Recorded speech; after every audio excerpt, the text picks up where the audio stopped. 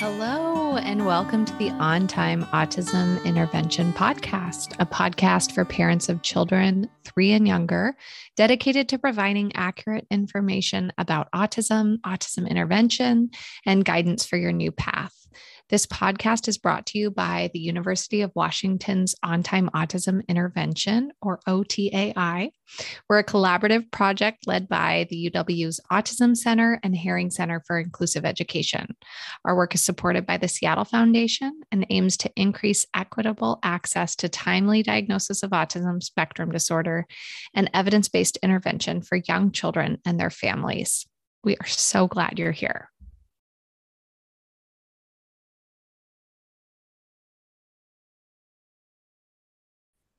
Hi, and welcome back to the On Time Autism Intervention Podcast. Hi, Jess.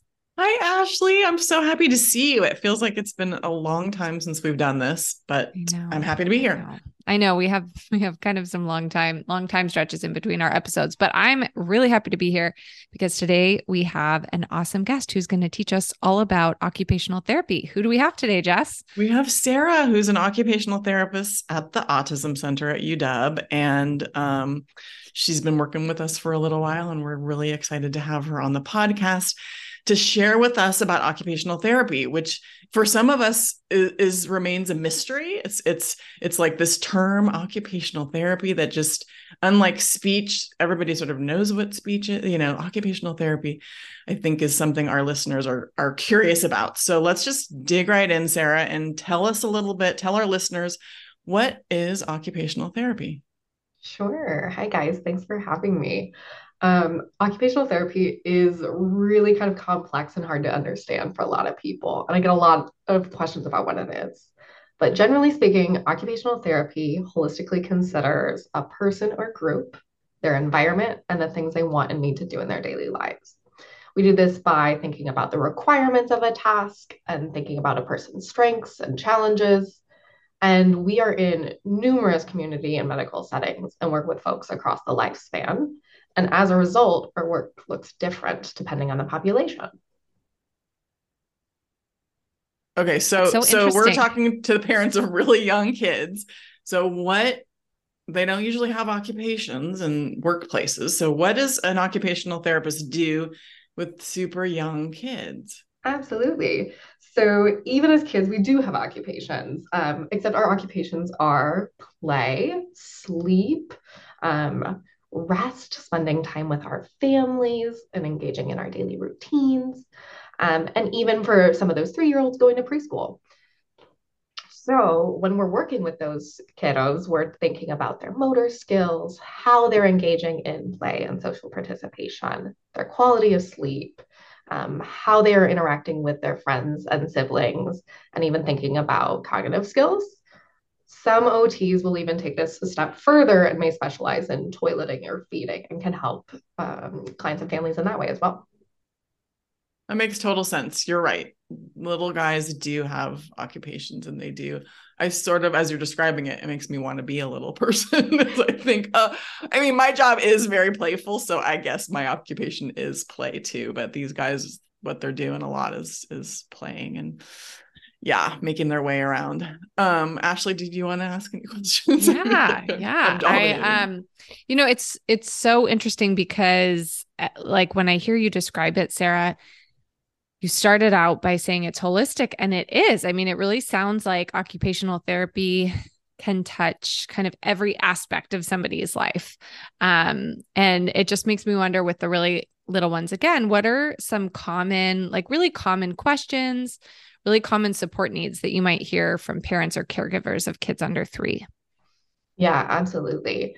And again, because the scope is so broad, kind of the biggest question I'll get from parents is this typical, or is this in your scope? Like, is this something you do?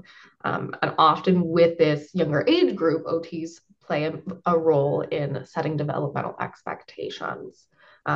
Things like, hey, we've heard a lot about tummy time. Is that actually something we have to do, or can we skip that? When should we be toileting young children? And so I'm often helping coach parents in those expectations and, hey, your kiddo is on track, or, well, they need some extra support here. for the tummy time, for example, like we really want kids to be sleeping on their backs at night and playing on their bellies so that they can engage with their toys and their caregivers and develop strength so that they can do those other things when they're older. Or even for the toileting question, we're thinking about like, okay, is that child showing any signs that they're ready to learn how to toilet train? Are they uncomfortable when their diaper's wet? Um, and they should be really kind of taking the lead on that and signaling to us when they're ready. So I'm often more of a coach and a partner with parents at this age than providing direct intervention to the kids themselves. So when you're working with the child under 3, typically the parent is in the room too. So it's a direct intervention with the child, but it's also coaching. The parent is there and you're really helping to facilitate their interaction, it sounds like. Yes, absolutely. And I think that is a really unique part about those birth to 3 services is the entire family unit is the client when you're talking about OT for young children. We are coaching the parents and we want them involved in all of the sessions because they're the expert on the child. They spend so much more time with their child than we ever will. So we want them to feel confident in their skills and in helping their child develop. And I love that too, because it has such a big impact. So, that one session per week, maybe that you spend with a family, when you're coaching them and helping them kind of tweak or adjust the way that they're supporting their child in all of these things, they get to then carry that out throughout the whole week. And I think that's sometimes something that people, when they're new to services, kind of surprised by that coaching model, but there's really good rationale for it, is that, it helps support so many practice opportunities throughout that child and caregivers week, which I think is really cool. Yeah, so go ahead, Jess. Well, I'm just going to say, I totally agree. I think that we on the podcast have talked a lot about being proponents of parent coaching as a model for young children and exactly align with Sarah's philosophy around parents being the experts in their child and parents, us wanting, practitioners wanting to empower and impart information to parents so that they feel like there's nothing that I as a practitioner can do that you can't do. Like we want you to be able to do all these amazing things. And so, but I also think, part of our model here is really collaboration with the Birth to 3 or the ESIT program in Washington State. And sometimes I hear parents that are a little bit frustrated that their people are using this coaching model. Like, I just want the therapist to work directly with the child. And I think that I don't know. I wonder if you get that, Sarah, if you get any like pushback, like, can't you just do it? I don't want you to be coaching me. Yeah, I do. I think these caregivers often have so much on their plates already and don't feel like they have the space or the capacity to take on another responsibility. And therapy can be a big commitment, especially when you're involved in these birth to 3 and ESIP programs. Often these are kids that have multiple therapies, right? In addition to whatever else is going on in the home, if there are other siblings, if the parents work. And so it can feel like an added caregiver burden to take on a coaching model. And like we have really great research and efficacy showing us that the family is going to be more successful if the parents can actually implement the strategies. Because I agree completely with what you said, Jess. Like, even though I've gone to school and have practiced all of these skills, often OT looks very simple when you're just watching. It looks like play, or it looks like you're practicing getting dressed. And those are all skills that I can help teach that parent as well. Because they're going to have a much bigger impact and they have the relationship with the child that is also impactful. Mm-hmm. Yeah, it's empowering. Mm-hmm.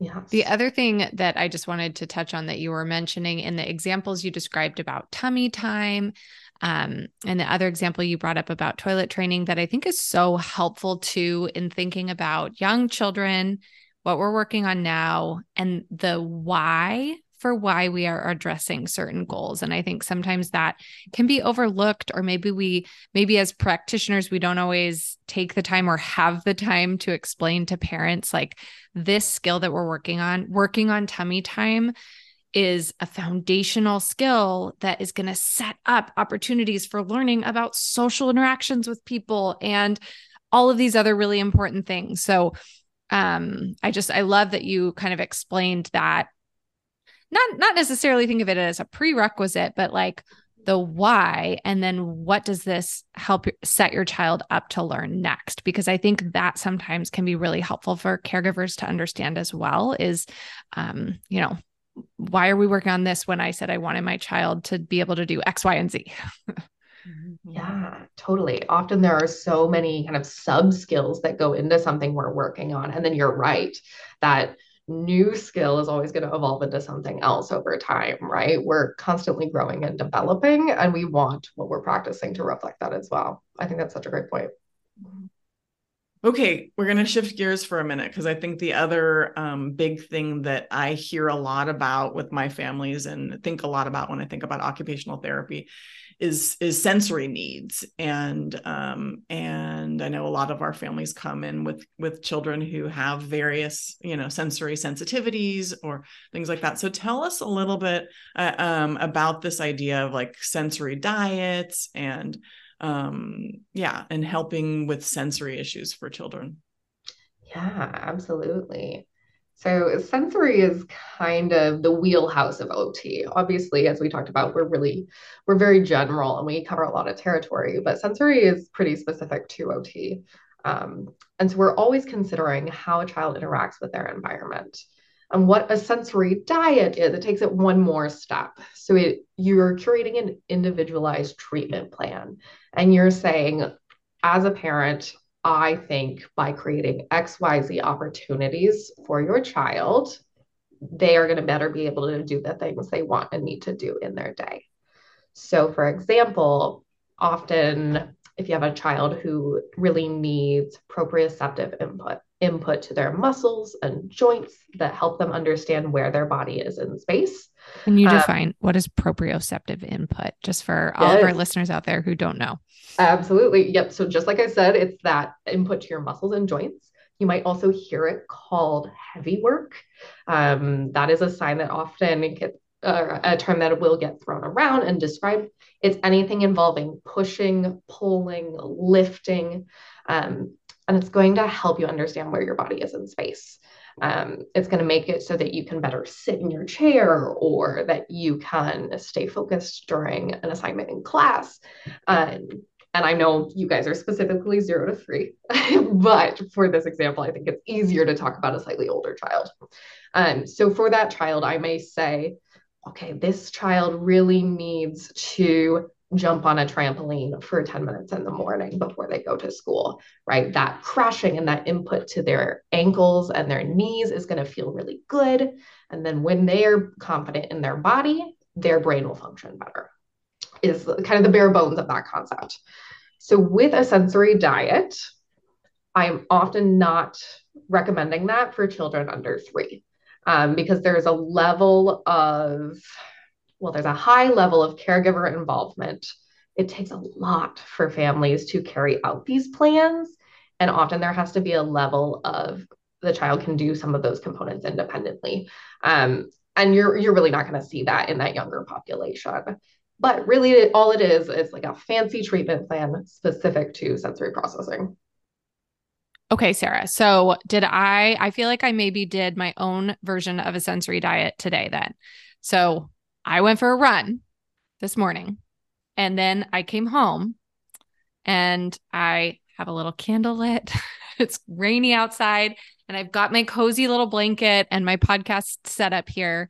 And I feel really focused and ready to work. That is like the, novice version, but is that kind of what you mean? Yeah, totally. I'm hearing that you got some movement. You kind of explored that proprioceptive input we just talked about, right? Thinking about the input to your knees and your ankles hitting the pavement while you're running. You have some soothing smells, I assume. Most of us don't buy candles that we dislike. Blankets, even I know some folks love weighted blankets and lap pads. That again is giving you that deep pressure, which is really regulating. Yeah, I think your setup sounds lovely and very supportive. Hey, all right. Okay, so sensory diets sound like we're thinking a little bit more about kids over the age of 3. Do you have a short list of things that you think most young children with autism would benefit from? Strategies or things for caregivers to be thinking about? Yeah. So while I think that sensory diet is advanced, I don't think exploring sensory processing is advanced. I think, as I said before, like while I think that parents are the experts in their children, parents do a really great job of kind of taking note of how their child responds to their environment. Even if they don't have the language to specifically detail the exact sensory processing kind of domains, I think parents are really responsive to their children. Um, so you might do some experiments. Like if your child is having a meltdown or a tantrum, sometimes I wonder, like, what would happen if you turned off the lights, right? So there's less visual input, or if you dropped the volume of your voice, so you're speaking calm and quiet. And you can barely hear you now, Sarah. You're making it's different, right? Yeah. And you instantly like leaned in, right, to listen to me and hear what I'm saying, right? We all respond to those cues differently. And so it could be fun to play around with that and see, what does my child do when I like enact these little experiments? And along that same line, I think co-regulation. Often you'll hear a big buzzword as children get older is self-regulation. We expect that we as individuals can control our emotions and our feelings. That is a big ask for adults, teens, never mind somebody 0 to 3. That's not happening.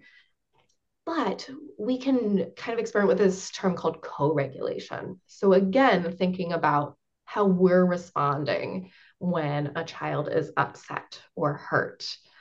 We want to respond in a way that is soothing, thinking about our voice and our tone. We don't want to be also escalated and freaking out, even if it's feeling really scary and intimidating as a parent when our child scrapes our knee or falls down or climbs on something.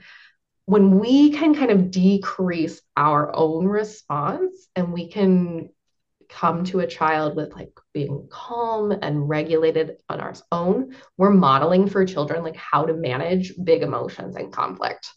And that is my number one thing, because we hold on to those models for the rest of our lives.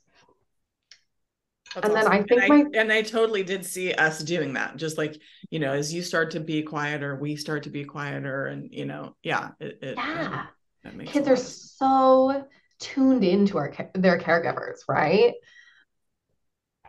It feels like, back in the day when I was more involved in ABA, we used to talk about like level of arousal. I don't know, Ashley, if that's a concept that ABA still talks about, but just sort of like needing to modulate your arousal when you do want to be doing activities. Like how do you kind of help to increase kids' activity level and excitement, and then when it's time to sort of like mellow out, how do you use your body and your voice to sort of to lower the level of arousal? Well, and this is what I love so much about an interdisciplinary model and working together, because it's funny, as Sarah was describing occupational therapy, I was thinking, well, same, like that's really a lot of what we do in behavior analysis, but we just have different ways of doing it. And I think we both bring different strengths and different, maybe areas where we would benefit from the support of each other to the table. And so I love, like, my whole idea is I can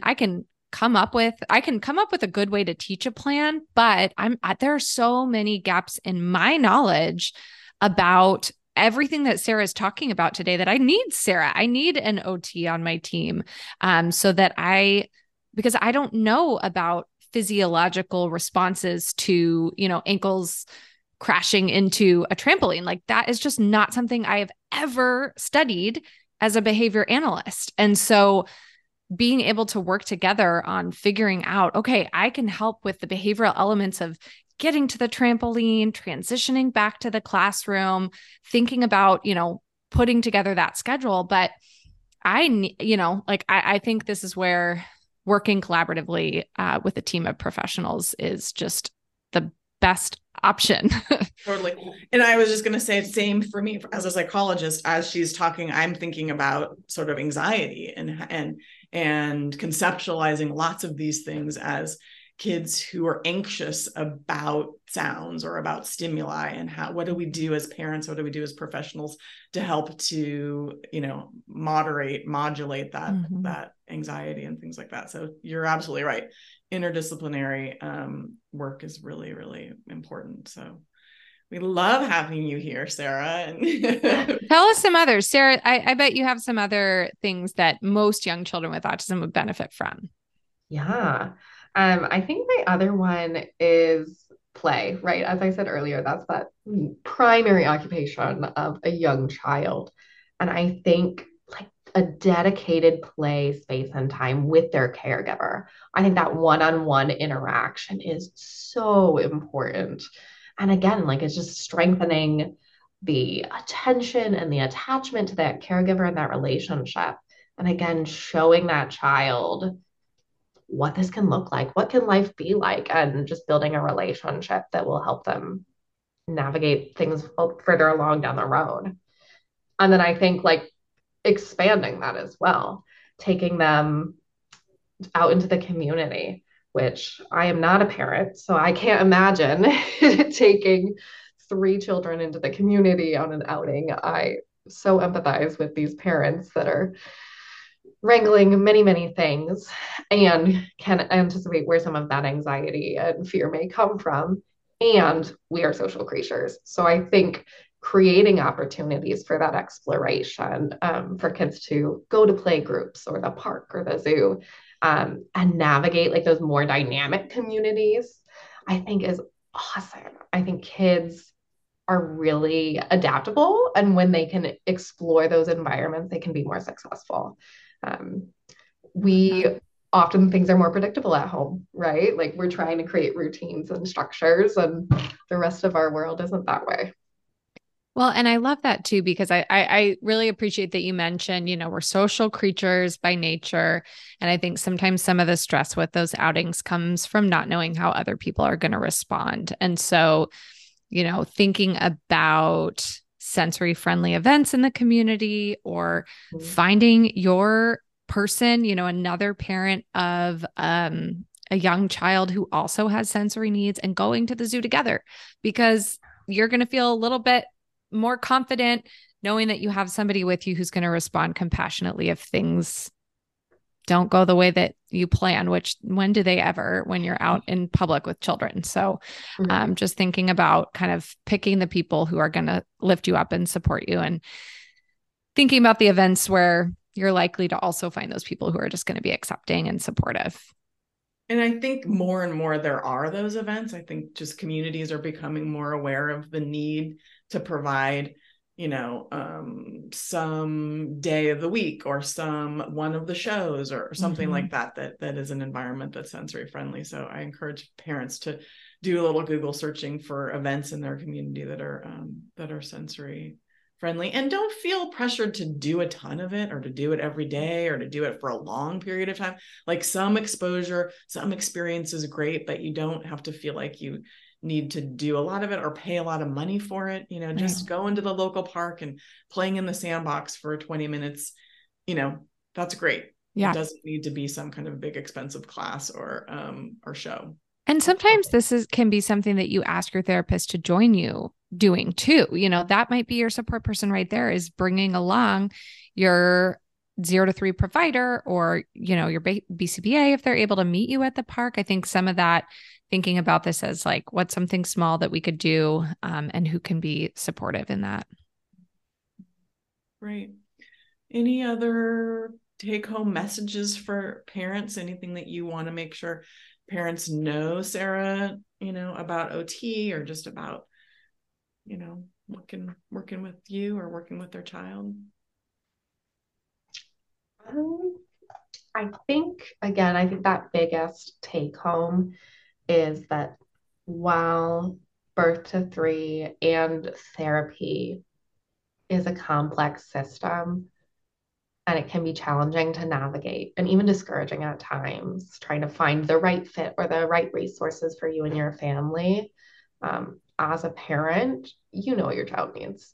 And again, like you are a member of that team at all times. And have a right to have a seat at that table and to advocate for what you believe is best for your child, and to find a team that will support you in that process. Awesome. And ask questions. Like I feel like I meet a lot of times with families who they're not even exactly sure who's on their team or, like what exactly an occupational therapist is. And that's fine. I mean, now, hopefully, after listening to the podcast, they have a better understanding. But if you leave the podcast and you can't remember, it's absolutely fine to go to your team member and say, remind me what's different about you than physical therapy, because we've got both of these things. And it takes some time to figure out all the differences in each of these disciplines and each of these kinds of therapies. And there's no dumb question. Just ask your questions and keep on asking them until you feel comfortable. Absolutely. Thank you so much, Sarah, for being here with us. We're really excited to have you. And I think it's time for us to be done for the morning. It's time. Thank you, Sarah. Thank you, guys. Take care, Sarah. Thanks. Bye. Bye.